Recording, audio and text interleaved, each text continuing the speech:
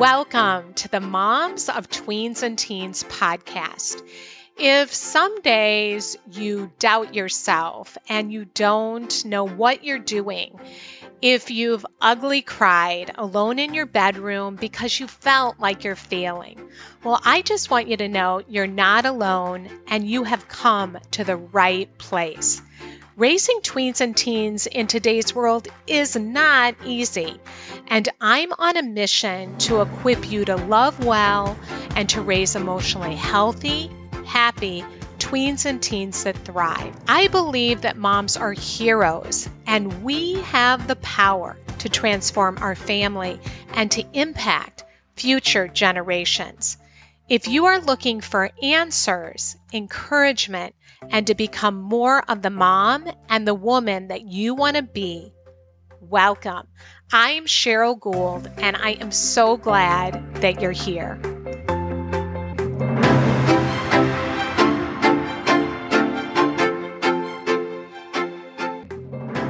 Hi, friend, and welcome to the show today. I'm so happy that you're here.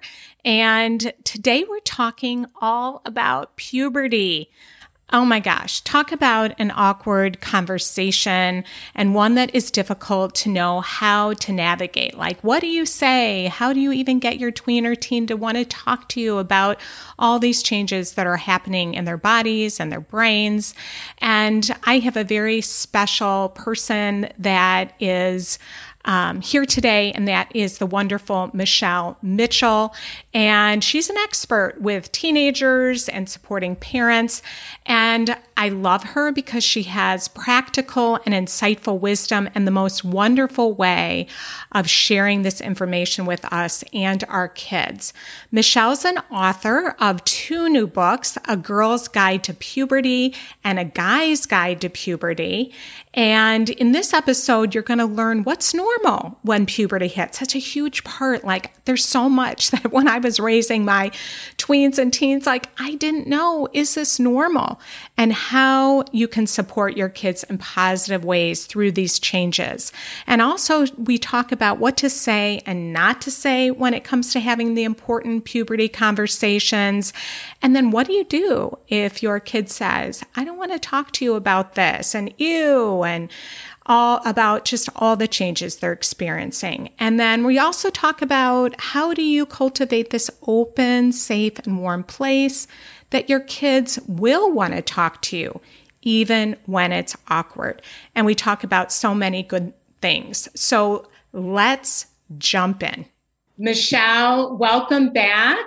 And thank you for coming on so late, your time. You're in Australia. I want our listeners to know that because I think it's so cool that we can connect here. And it's almost 10 p.m. your time, 7 a.m. my time here in Chicago. And so thank you so much. It's my pleasure. Every time we connect, I feel like I have a kindred spirit in the world, and it just takes me like less than 10 seconds to feel loved again. So it's just so beautiful. And thank you for having me as part of your community. Look what I've just had. A whole cup of coffee because it is 10 o'clock at night here. So I'm revved up for you. I'm ready to go. Yeah, good. I hope you'll be able to go to sleep. I'm going to go. I have my exercise pants on, so I could go exercise after this. So funny. But you are one of my favorite people because you have such practical and insightful advice. And also you're so warm, your message. And so, yeah, I'm so excited to talk about this. Your 2 new books. You have a book, A Girl's Guide to Puberty and A Guy's Guide to Puberty. And I have to hold it up. It's fabulous. I have the girls, but we're going to talk about a little bit, touch on boys too. But I love this book. And I want to start by you talking about what led you to write these 2 books. They were kind of the books I felt like I had to write.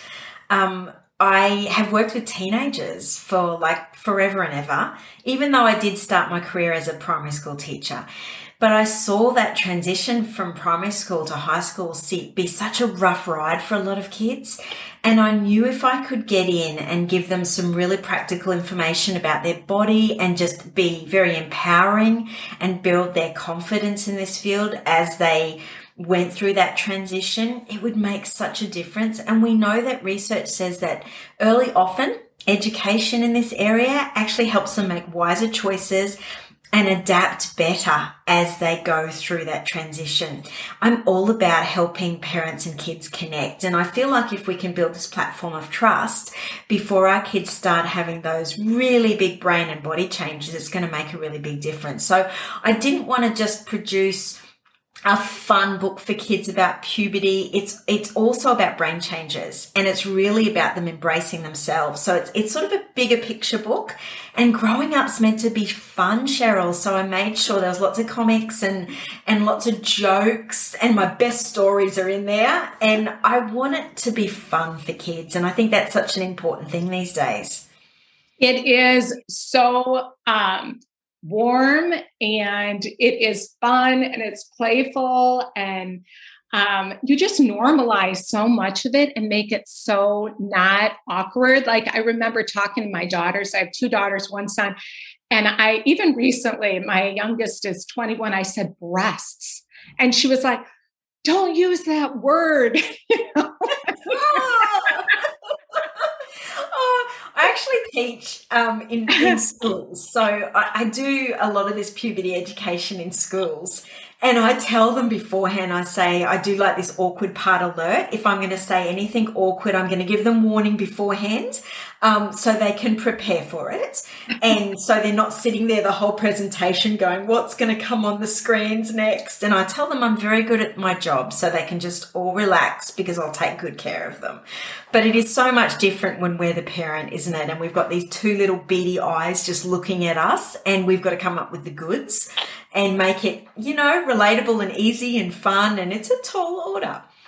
Yeah. And you have different characters in the book. Like, I laughed out loud, like the menstrual sisters, Miss Pituitary, the boys, Mr. Testosterone. And you made it so easy to understand, which I didn't even know, that one breast is 20% bigger than the other one. I was like, usually, oh, that's what's wrong. I thought something was wrong with me. It's like, that's just so good. And you cover every topic. I mean, shaving your legs and I just love it. And big emotion days, Cheryl. So many of our kids have these big emotion days. And that's when I did some research for the book and also for an upcoming book that I'm writing. So many of the young girls actually looked at their older sisters and they said, does it mean that I have to get emotional like my sister when I go through puberty? Because if I have to get that emotional, I don't want it. Can we just skip the puberty bit? Because that looks like hard work. And I think our kids can often look at older brothers and sisters and feel quite nervous about growing up because they can see what a struggle it is. Yes. Well, and let's jump off that point that you're making, because I think that parents that are listening and carers, do you say carers in Australia? Yes, we say caregivers. We're blindsided when they hit the tween years with the mood swings. And there's so much going on that you explain to kids in the book of what's happening in their bodies so they can understand themselves. But that's a piece that I find working with parents or caregivers that we don't fully understand. And you speak a lot to that. So what is happening? Like, we're going to see a lot of mood swings. Can you normalize this and tell our listeners a little bit about the changes they're going to see? Yeah, so these hormones are not new for their body, but they start to get released in adult doses. So we know how little our kids are, and they're getting these adult doses of the hormones all of a sudden. And it's very jarring for the brain, and their brain's going through changes as well. So that limbic system's really turbocharged, and their whole world can feel like it's in a spin. And that's why a little bit of an education can make a lot of difference. I think for parents, they really need to be clear on the why. Like, why do I need to step into these topics with my kids? What on earth would motivate me to say the word breasts to my kids? Why do I need to do that? And I think for every family, the why is slightly different. But I think a lot of families can really relate to that feeling of feeling a bit out of control as a teenager and not understanding what's going on. And if we dig into that as our why to bring safety around our kids' lives, it can be a bit anchoring and motivate us to have some of these tough conversations. Yes, if we can understand what is happening, that they're going to be more emotional. They're not always going to, they're not going to, you talk about organization in the book, like you might struggle with that. And these are some of the things that you're going to find, you're going to have a lot more emotions. And if we can understand that a lot of that behavior is normal, we're going to be able to be that safer place for our kids to open up and talk to us. So, what are some of the things that we can do in order to be that safe place for our kids when we're having these conversations? Yeah. Okay. So high quality conversations have three things. They have safety, they have joy, and they have choice a part of them. And so when I talk to parents about these initial conversations that are different than the everyday conversations, there's normally a kickstart conversation. Even if we've done a great job of talking to our kids about body parts and body safety as they've gotten older, there's normally a kickstart conversation that's got a little bit more intensity to it. And that conversation has got to have safety around it. It's got to feel joyful. So we've got to bring a bit of pizzazz to it. And it's got to have choice. And if we can bring those elements into it, it can help it be a bit easier for our kids. So safety might look like, I want to have a grown-up conversation with you. It's probably going to last about 20 to 30 minutes so they know when we're going to shut up, Cheryl. Like we've got to give them the safety of knowing that it's packaged and beginning and end. Otherwise, they might think that we're going to go on forever. And I find in those instances, kids often opt out themselves. So that can bring safety, giving them choice around where the conversation happens and making sure we come to it with some kind of sense of smile and some fun and a plan. I've even seen the most amazing CEOs of companies who speak for a living get in front of their child and just lose their way with this topic. So coming with that kind of joyful, playful plan with it and being prepared with a resource, or like a beginning, middle and end kind of strategy can really help parents. Yes, no, that's so good. And what don't we say? What do we often, because they're private at this age. Oh, I know what I wanted to say to you. There's one thing that you say that I thought was very interesting and we need to remember is they do want to have these conversations. And I think they act like they don't. Yeah, and so speak to that a little bit. Yeah, I think too often times our kids feel like if they step into this grown-up space and start asking, the grown-up questions like, can I shave my legs, mum? Or, I've heard about periods. It's almost like they're letting go of a piece of their childhood, Cheryl. And they don't want us to see them any differently. They always want us to see them as their little girl. And so the moment they make that transition to asking grown-up questions and wanting to talk about grown-up things, I feel like there's this little bit of loss and grief that goes on with them. And I think they get quite scared that their parents won't do the journey with them, that love won't transfer all the way through. And I've spoken to mums whose girls have hidden when they've shaved their legs. And I say to mums, could it be possible? Not that she didn't want you as part of this journey, because mums it hits their heart. Why would she do that without talking to me? This was an experience I wanted to have with her. But I say, look, could it be possible that she's just scared of being the grown-up girl in her relationship with you, and she realizes that at that moment she feels like she's letting go of something? I've had kids come up to me after I've spoken and said, Michelle, I've got this question, but I can't ask my mum. And I say, sweetie, why do you feel like you can't ask your mum? She goes, well, she might think I'm rude.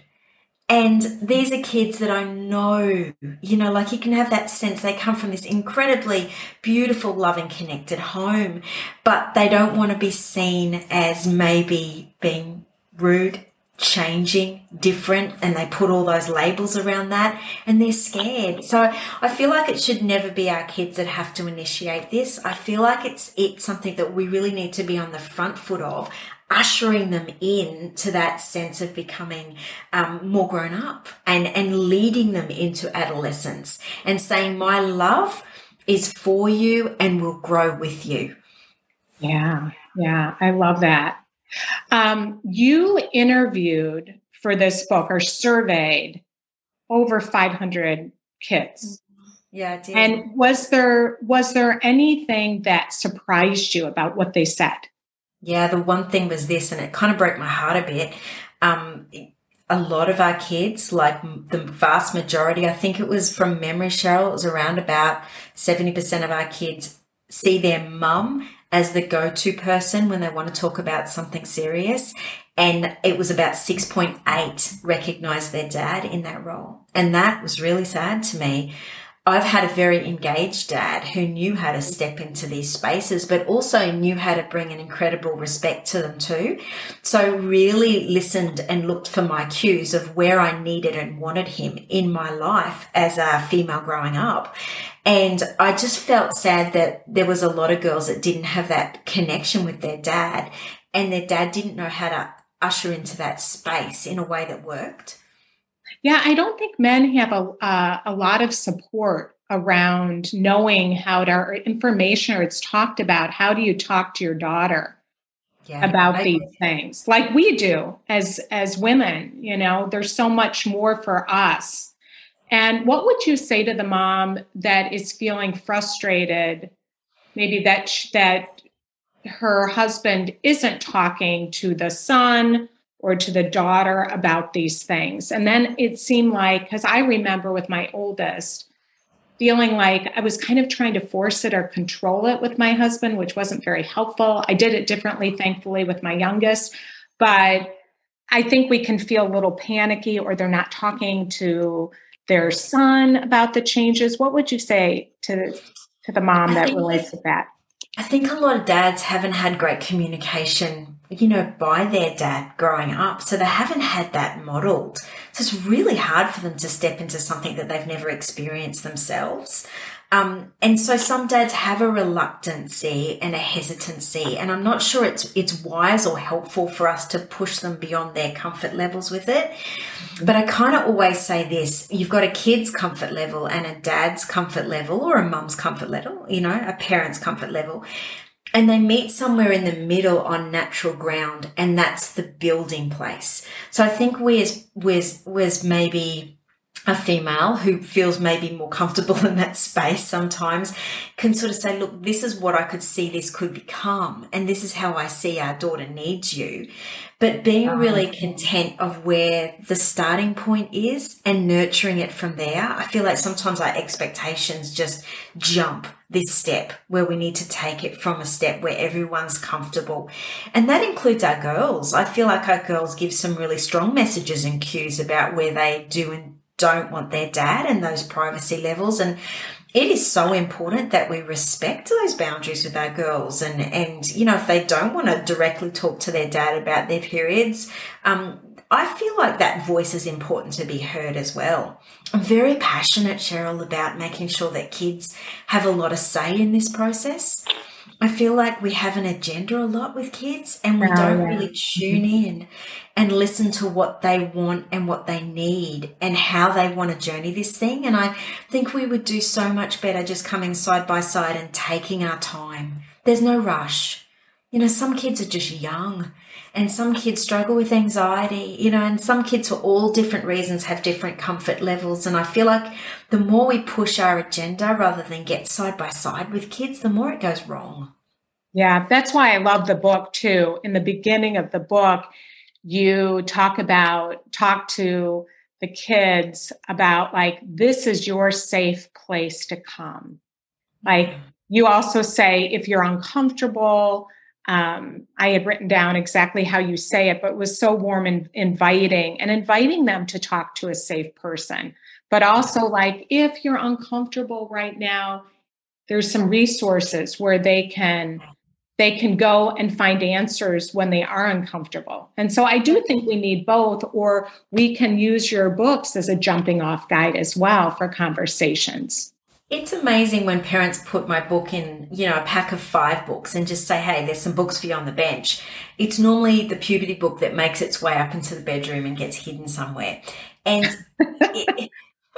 and even if they take a little bit of time to warm up to talking to us about it, I think that every kid deserves access to quality information that's come from us, that's from a trusted source that we've approved and we deem to be healthy for them. If we don't step up and do it, unfortunately, Google's just there and we don't want them to turn to that. And I think all kids deserve that. In the beginning of the book, Cheryl, I said, if you're uncomfortable with any part, just skip it and come back to it another day. And that's, I think, the message that is really important, I think, for even parents to say, maybe having a list of things they want to talk about with their kid, but ask them to choose a different topic every week. So you're getting a gauge of where they want to start and where their comfort level is. And they have some power and choice in it as well, and they feel safe with the process. Yeah, I love that. Yeah, following their lead as well, but making sure to have the conversations. Like, don't just abandon it if they're if they're acting like they don't want to talk about it, because they really do want to talk about it. So let's shift gears here. And I have a question from a mom that she talks about how her son, she's a single mom, and she said, I have a very open relationship with my kids, but my oldest is 11. They're both boys, and he will not even try to converse with me about it, meaning puberty. I'm a single mom, so having him talk to his dad isn't an option. Yeah. What would you say to her? Yeah. I guess for every parent out there, just know there's an age and a stage where kids get terribly self-conscious. If you can get in a little bit before that, before the roller doors go up, I call it the window of opportunity. They're just mature enough to hear it, yet their body consciousness has not kicked in. But when we don't catch it at that stage, and some kids probably zoom through that stage and it's impossible to catch as well, and there's a lot of self-consciousness around it, there's things that we can do to make sure they get that education, and we can drip feed things as well. So we can think of little 2-minute conversations that we can have on the fly so it's not so intense. We can put a book in their room. For some girls, more than boys probably, Cheryl, a shared journal can work. So I've seen parents write a question, slip it under their pillow, and then they write a question back. So it takes that face-to-face out of it. Talking in the car, again, those 2-minute conversations, creating that list and getting them to choose. Even being able to say to them, look, I know this is uncomfortable, and just being honest about the elephant in the room, but saying, but it's actually a really important conversation for us to have. So what can I do to make this more comfortable? Would you be okay if I talk for 5 minutes today and then maybe we picked it up again next week? So just trying to do that kind of drip feed approach, but giving them power and choice in it. And slowly, I think the more they hear our voice on these topics, the easier it becomes as well. Yeah, I like that. You mentioned that in the book. Like, it's really awkward in the beginning, but the more you talk about it, the less awkward it becomes, which I think we need to remember. Yeah. That's right. And if we set the bar low to start with, like, it doesn't have to knock it out of the park, even if it's a 2-minute conversation and our son grunts back and goes, like, how disgusting, it goes in. Yeah. And I think we need to remember it's not just the technical that we're trying to get across. It's the values that underpin that. And it's that application to life that no one can give our kids except us. No teacher in a school, no book. It's actually what we bring to it that is so critical for our kids. So if we're connected to our why, it will motivate us to keep taking baby steps into that space. But early and often, Cheryl, early and often. Yes. You said there's research that shows us that this is so important, that we have these conversations. What are you seeing? So we have the conversation with them when they're younger, and then they hit high school. What difference is having these conversations making? Yeah, choices around safe sex, unsafe sex, choices and decisions and understanding consent. It all starts in them understanding, appreciating their body, having the right language for things. Um, and I know we're very conscious of our kids' safety these days. And unfortunately, when I do puberty presentations in schools, it's not uncommon for kids to then say, "Oh, I've got the language now to describe the abuse that's been happening." And it's so important. So it's more likely to give them a voice for good choices as they become teenagers, a voice to express, I guess, any form of unhealthy relationships around their life and give them a platform to process that, but also the ability to adapt and love their growing body. For some kids, puberty is a shock, and you know this, Cheryl. Yeah. Like that aggressive hit of hormones can actually make kids feel quite fearful in their own body. They feel like a different person, and that can sort of cause some confidence issues and take them on a spin. And we want to wrap them in safety and routine and love during those times. And so being comfortable to lean into it and to give them the education they need just can stabilize things. It really is about our bodies, isn't it? And like learning to love and accept our bodies and own them as that they belong to us. Yeah. When we Yeah. become more aware of them and take down those walls of talking about it. Because I was reading, I'm like, gosh, I really could have used a book like this, because there was some shame, I think, involved in talking about parts of the body, like the word vagina. It's like, oh my gosh, don't talk about this. But you normalize it, where it's like we can talk about it in such a normal way and understand the different parts of our private parts, and like, oh, this is a beautiful part of me. So it takes away a lot of the, I don't know what the word would be, but the discomfort and Yeah, and it's talking about it in a way that adds value, not in a way that's icky or unhealthy. And I think our kids really need to distinguish the difference between those two things.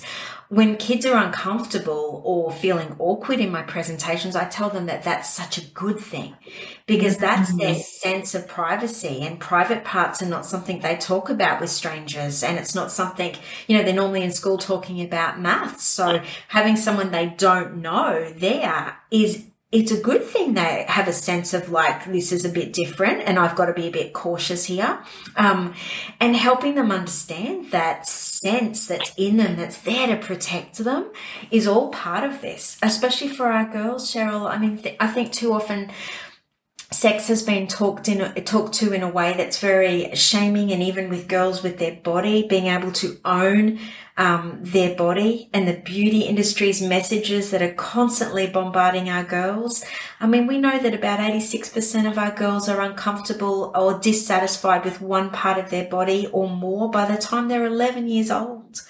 So we've got a generation of kids who are comparing themselves to photoshopped images, not even real people. They're comparing themselves to avatars. I don't know in your era, but we had Elle Macpherson in Australia, who was the ultimate model, and we called her the body. She was the body.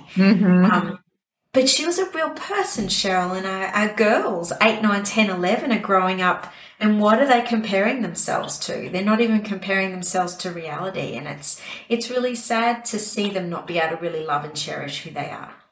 Yeah, technology has certainly added a whole nother layer to everything. Yeah. I can't imagine having Instagram.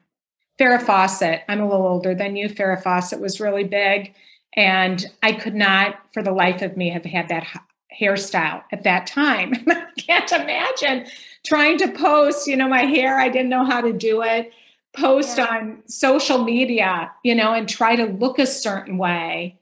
It wouldn't have worked. And our girls and our boys are feeling that. So as we close, I want you to speak about boundaries, because you talk in the books about boundaries and developing boundaries around people touching and, all of those things, even how to speak speak back to what people say that's uncomfortable. How Yeah. can, what would you say to moms? How can we coach our girls and our boys around having boundaries? Yeah, this is an area that I'm very passionate about because I unfortunately come across this so often in schools. And the number one thing that we just touched on before is when children have the correct language and a safe space, it just helps them communicate and express anything that's happening that is unhealthy. And I think we don't realize how powerful giving kids the correct language about their body is. And helping create that environment where that language is comfortable for them to be using, and they realize it is okay to say those words, vagina or penis or whatever it be. Because I think what happens with kids sometimes is even the fear of saying those words stops them trying to communicate what's happening. So teaching them the correct names of their body, having open dialogue, but teaching them that they're the boss of their body. Yeah. And there's rules to protect kids because private parts are private. And so it's just those very, very basic things that we can talk to our kids about at such a young age that just brings a level of safety around them and an open door and an open communication if they ever need to bring up something that, is potentially unsafe for them. Yeah. Creating the language where they can talk about it, that boundaries come out of that. That's good. I don't think we often connect those two. Giving them the language. We think we have to talk to them about abuse or, we have to start up here. It actually starts right down here. And it starts with the language, but also the trust. And we're modeling what it's like to talk safely about your body, and that there's, wouldn't be, an example I use is just when I talk to kids that I say to them, an unsafe person, that I'm not an unsafe person, and their parents have had to sign off on me talking to them. I have teachers in the room. I'm not talking to you in a way that's one-on-one or that you're uncomfortable with. I give them some kind of idea as an educator, I'm coming in, and the difference between that and someone talking to them in an unhealthy way about sex. And as parents too, we're modeling exactly that same thing. And I think some of the basis of that is respect. When they've had enough or they're feeling overwhelmed, just take that step back. You don't have to fit it all in an hour session. You've got time. Keep drip feeding it. Keep stepping up to the plate. Keep initiating it, but also show them what respect looks like in a real conversation. And when it comes to their body and around this topic, they should have a whole lot to say about how this happens. I'm so glad you mentioned the respect, because that was the word that was coming up for me. And it really helps then our kids are going to be more apt to listen to their gut when something doesn't feel respectful. Like if we can respect them and teach them to respect their bodies and respect other people's bodies, then it's like that little antenna goes up of, no, this doesn't feel good to me. That's right. And it's not just keeping them safe from adults either. And I think this is the harsh reality that most of sexual abuse actually happens from peer to peer, from children. Yeah. And so even in sleepovers and different places they go, that they are in positions where from a very young age, they're needing to be the boss of their body. But yet, Cheryl, in all of this intensity, we have to make growing up fun as well. And we have to bring this in such a way that's not overwhelming for them, but it's light enough that they can apply it to their life and their world.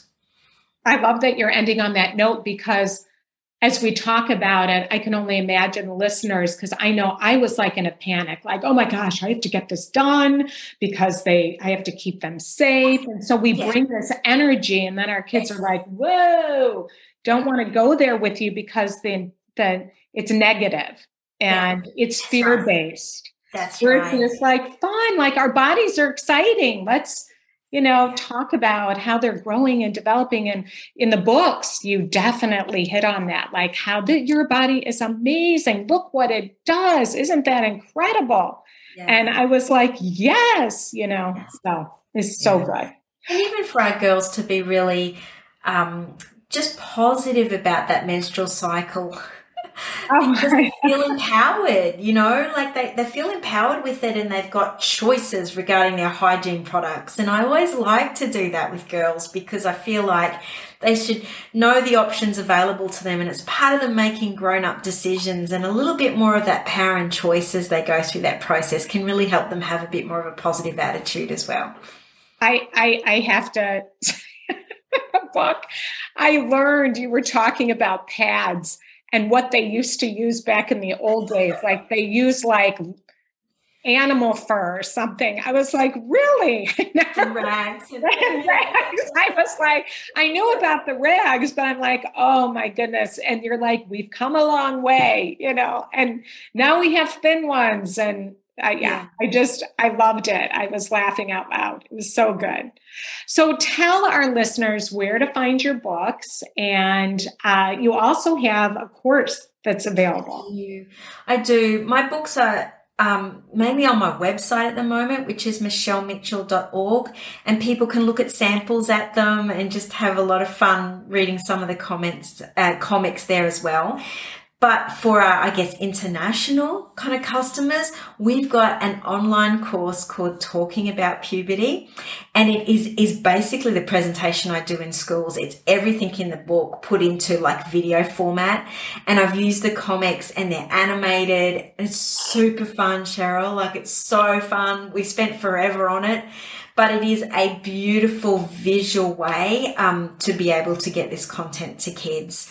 And it's the type of thing you could watch together. They could watch on their own and then you could watch it together. And it's just another way if kids are not into reading as well, that they can digest some really good content.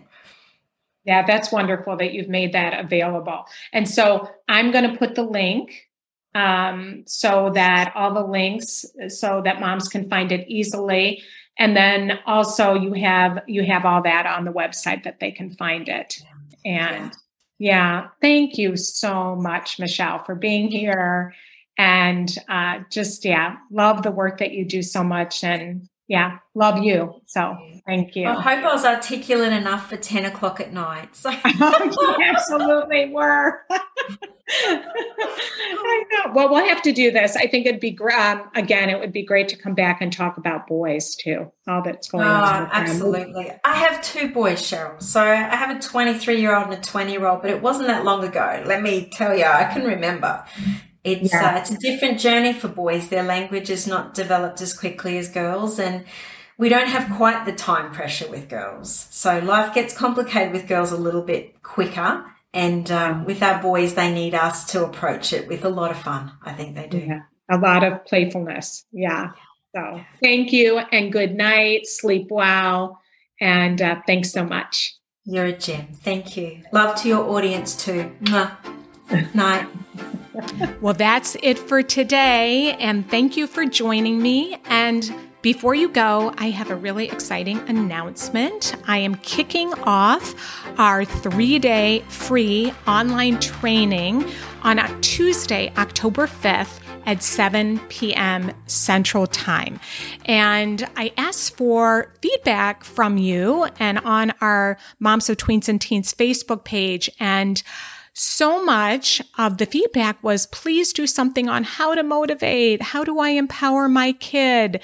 What do I do? When do I step in? When do I step back? How do I deal with my anxiety when I'm allowing natural consequences to happen? And what battles do I pick? I'm so sick of arguing. And then what are realistic expectations? And how do I discipline my kids?